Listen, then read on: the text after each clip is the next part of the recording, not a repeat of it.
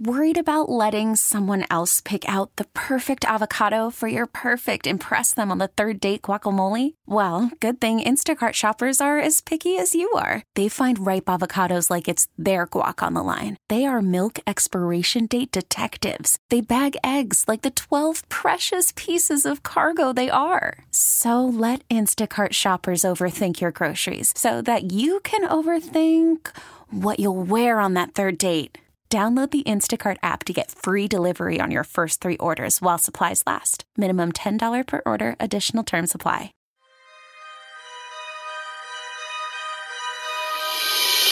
This time on Vet Story, we'll find out that if you're a veteran, it's likely you've already had toxic exposure. A lot of post 9/11 veterans, we don't always know what our various toxic exposures are. And we're seeing civilian doctors, so we're getting sick and it's not being recognized. Other things out there besides the burn pits, toxic chemicals, parasites. All the chemicals that we use to de-ice the planes. The uniforms being laced with herbicides or pesticides in there. Yeah, there's like globs of mustard gas chemicals still in the grass there. Well, the dust over in the big sandbox. Or those chemicals go into the groundwater and contaminate it. Some of the chemicals that he used got into his eyes, and he's now blind. Oh. Those are the kinds of things we want to bring to the attention of the younger vets. Welcome to another episode of Vet Story. I'm your host, Phil Briggs. And spoiler alert, you didn't have to have served in a combat zone to run the risk of some kind of toxic exposure. Our guest today will go back in time and tell us a little bit about how many of us may have been exposed to something. My name is Maureen Elias, and I'm the Assistant Director of the Veterans Health Council of Vietnam Veterans of America. I'm Dr. Tom Berger. I'm the Executive Director of the Veterans Health Council at Vietnam Veterans of America. Maureen, Doc, thank you for joining us on Vet Story today. Thank you for having us. It's great to be here. Now, we're talking about something that I know very little about, and normally I try to be as prepared as I can for each and every interview, and this topic, I actually Googled some things on it. There's not even a lot written on what is being called the Agent Orange of our era. But talk to me a little bit about what we're going to get into today. So, a lot of post 9/11 veterans, we don't always know what our various toxic exposures are. Everyone's heard about burn pits, at least a little bit, but we don't always understand what those complications are. But there's actually a lot of different toxic exposures that we don't know about that we need to be aware about, because a lot of us aren't seeing the VA for our health care and we're seeing civilian doctors. And so if we don't know about our toxic exposures, our doctors certainly don't know about our toxic exposures. So we're getting sick and it's not being recognized. And so we're not getting the treatment that we need. So there are lots of other things out there besides the burn pits. For example, there's depleted uranium. There's infectious diseases, of course, radiation exposure, toxic chemicals, the whole story about the uniforms being laced with herbicides or pesticides in the earliest days of the war. Inhaled irritants, for example, the dust over in the big sandbox is so fine that it can clog up your little alveoli in your lungs, where the transfer of oxygen to blood takes place. There's insulation materials. There's things like parasites, leishmaniasis, which Kabul is the leishmaniasis capital of the world because they haven't got any kind of centralized sanitation system. So all the flies just are everywhere. So those are the kinds of things we want to bring to the attention of the younger vets. And of course, using the history of Agent Orange and other kinds of exposures in the Vietnam veterans community, it's a natural fit. Before we look ahead, because you've given me a lot to think about, talk to me about where we come from in our services. You served in the Army. Correct. You were in the Navy, sir. Thank you very much. Go Navy. Right, tell me beat a little Army. bit about tell me a little bit about your service background first.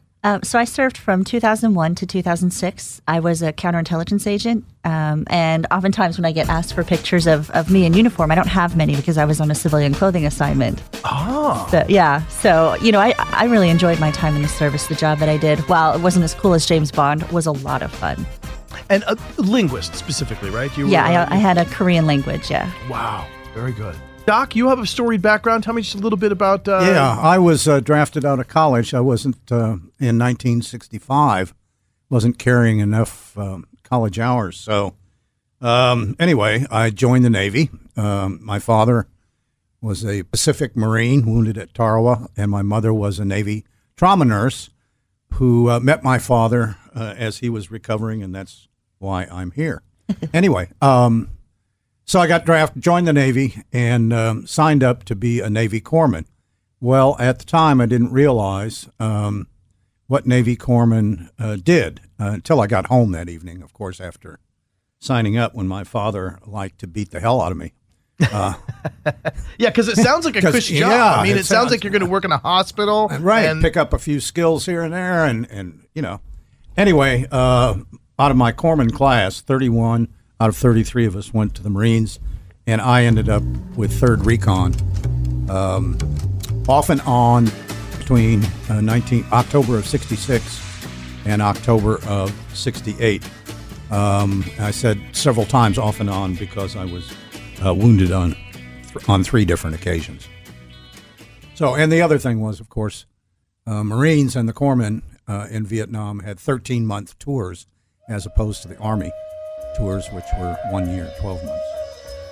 Wow. So, and you say wounded there? I mean, yeah, I had a couple of. Well, the first one was just about Thanksgiving time in '66.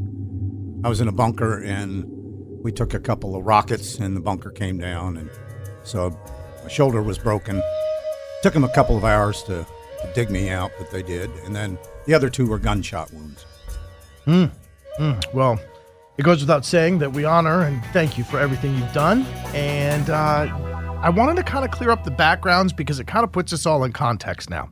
I know as we look back at the 1960s, we all are familiar with the stories, the deforestation agents that were poured into the jungles and Agent Orange. And then there were decades that went by where, as you'd mentioned earlier, the young guys getting out of the service felt invincible. I mean, if you could survive there, and you in particular, sir, you could manage to get shot a couple times and live to tell about it. You probably felt like there was never going to be anything wrong with your health. That's right. The worst thing was, some people, women in particular,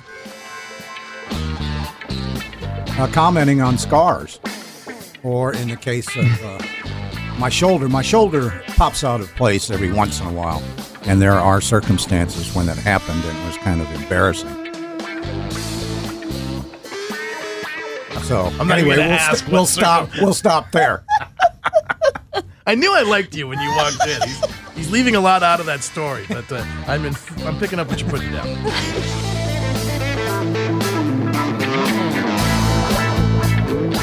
Take me now to where we get involved with these toxic exposures. I kind of see where it's rooted with your era of service, Doc, but tell me a little bit about how you got involved.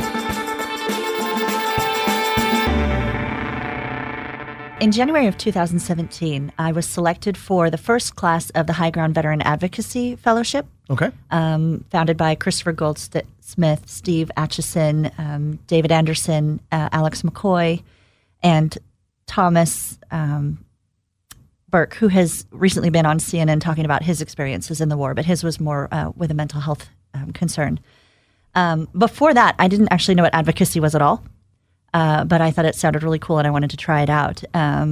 So that was kind of the launching point for my career. And I was just finishing up my degree. I got a master's in mental health counseling and just graduated this December.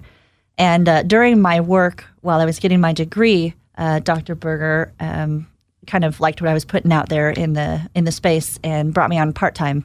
And then once I came on full-time, I was brought on board to the Toxic Exposure Awareness Campaign that we're working with TAPS and Wounded Warrior Project to help raise awareness for. And once I realized how little our generation of veterans knows about toxic exposures, it became immediately important to me to start spreading the word. And let's jump forward into that now. Okay. Toxic exposures. And I think a lot of people think of burn pits when they think of this, or they think of maybe ordnance that they were really close to. And that seems to be a very proportionately small amount of military members, because certainly there's far more people in support and logistics in the military than there are tip of the spear, right there in the combat area. Yeah.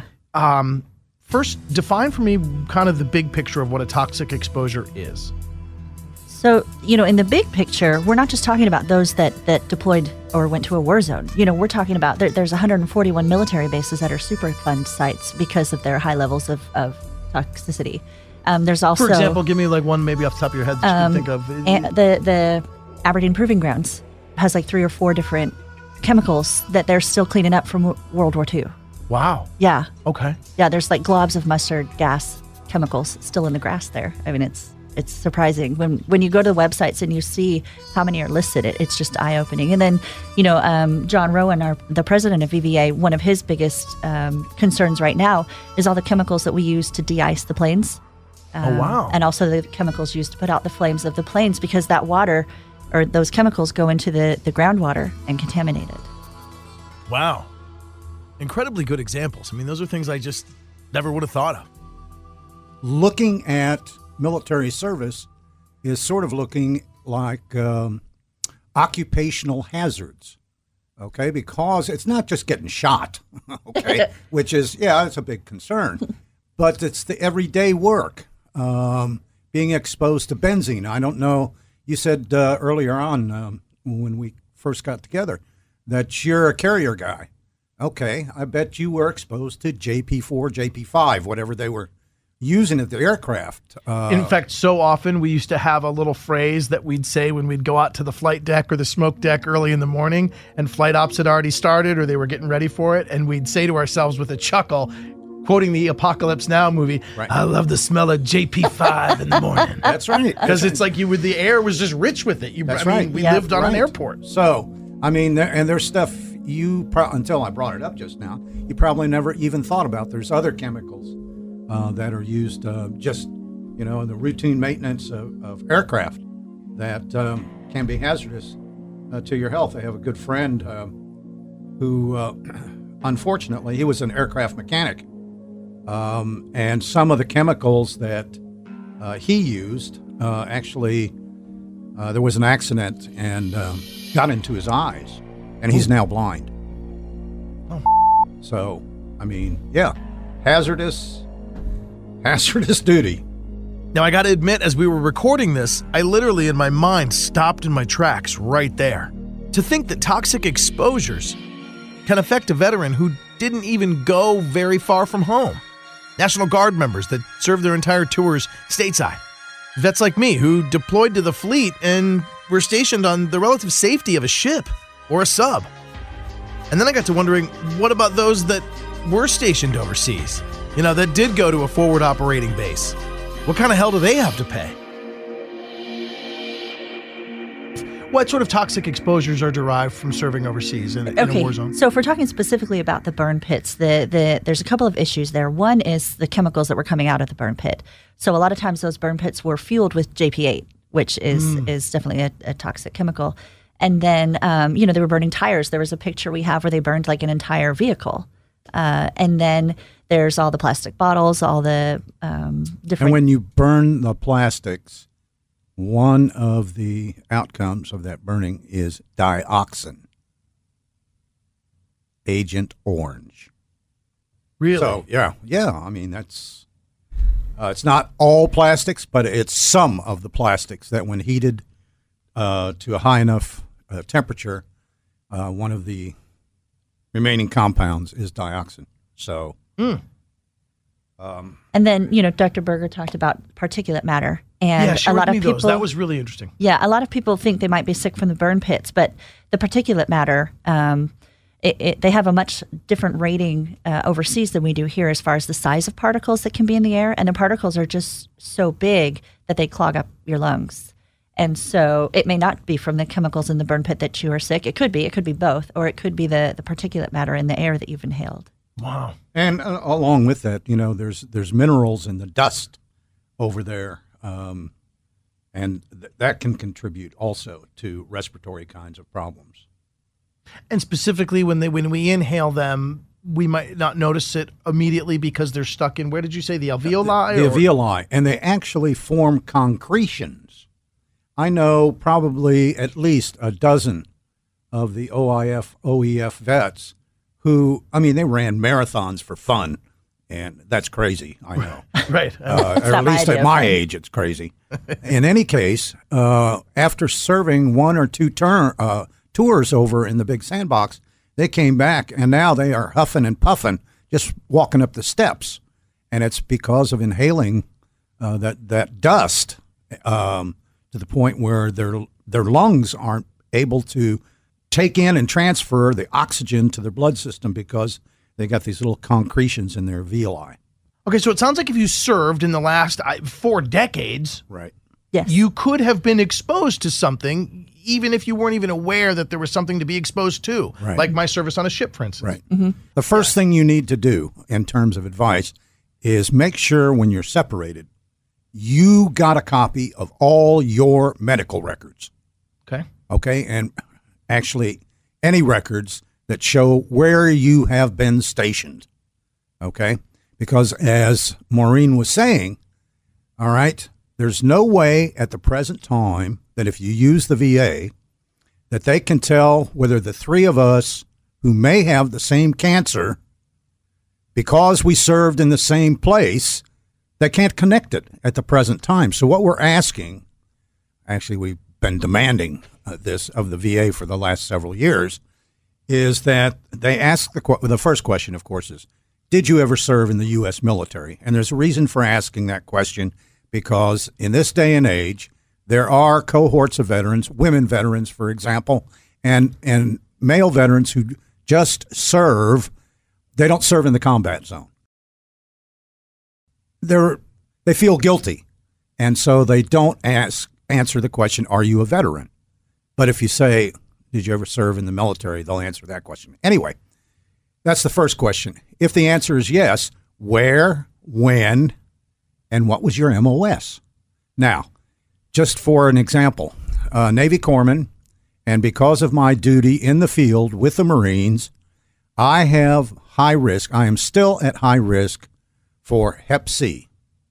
So every year when I do my physical exam, I get tested for Hep C because it's one of those diseases that can remain hidden in my body for years and just suddenly show up. And we all know what happens if you're not diagnosed and it gets to be, chronic and what have you. You can die from it. Mm-hmm. So anyway, that's an example of what we're talking about here.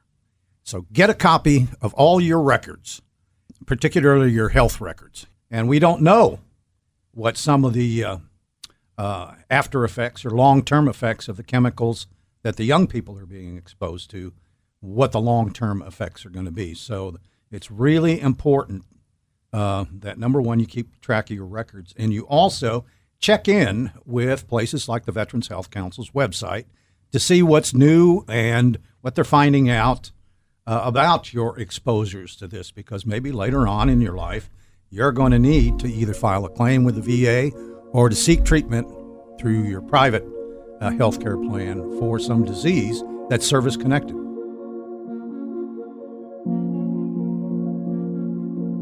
So the moral of the story is, if you served, make sure you have your DD-214 and your medical records. The VA can help you out there. Next, inform your primary care doctor about your service and deployment details. It's especially important if you're using a doctor outside of the VA, as civilian doctors may have little insight into how these toxic exposures could be part of your service history. Next, and although it seems like it's a labyrinth to get through, consult the VA's website and find the various toxic exposure lists. You want to ensure that you're registered and represented in their database. This may not be as much about treating what's going on with your health now as preparing you for the future and any possible illnesses you might encounter down the road. So if you feel that you've had toxic exposure, you can begin this information journey all with one simple step at one website. We are the Veterans Health Council at Vietnam Veterans of America, and our website is veteranshealth.net. And then Vietnam Veterans of America actually has, if you want to know more about Agent Orange, then I would suggest you go to the VVA website, which is vva.org. And we should also mention, if you do want to file a claim on your toxic exposure, Vietnam Veterans of America does have veteran service officers that will help you file that claim.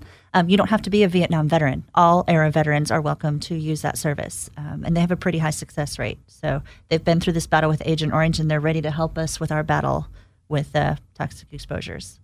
Great to know. And you know what? Let's wrap on the fact that it's a very interesting day. We're recording this podcast, too, as it is the, I want to say the second ever Vietnam War Memorial Day. So to you, Doc, happy Vietnam War Memorial Day. You didn't get a parade in the 60s, damn it, but I'll give you one right now. And well, thank you. Thank you. I have to say that there are times when I'm bitter about that. But the fact of the matter is, I think from the global perspective, if we can inform the younger generation of what they need to do relative to their health care, that's what it's all about. Yeah, and you said it actually is in keeping with the mantra of the Vietnam Veterans Association, which was, never again shall one generation of American veterans abandon another. Some folks are born made to wave the flag, ooh, they're red, white, and blue. And when the band plays Hail to the Chief, ooh, they point the cannon at you. No, it ain't me, it ain't me. I ain't no Senator Song. It ain't me, it ain't me. I ain't no Fortune Wrong. And special thanks to Creedence Clearwater Revival, John Fogerty, Fantasy Records, and the album from 1969, Willie and the Poor Boys, featuring one of Dr. Tom Berger's favorite songs, Fortunate Son. Special thanks to Maureen Elias and Dr. Tom Berger. You can follow up by looking at websites like veteranshealth.net, woundedwarriorproject.org, and the Tragedy Assistance Program for Survivors, TAPS.org. Has information and special programs just for this. Until next time, I'm Phil Briggs, and I'll talk to you again on Vet Story.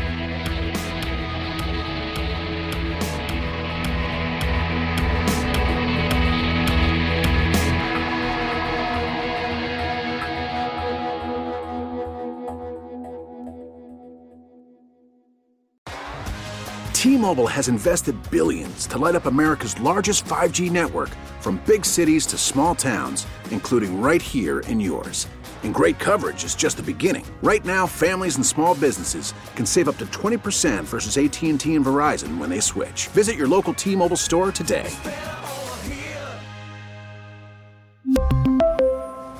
Plan savings with 3 lines of T-Mobile Essentials versus comparable available plans. Plan features and taxes and fees may vary.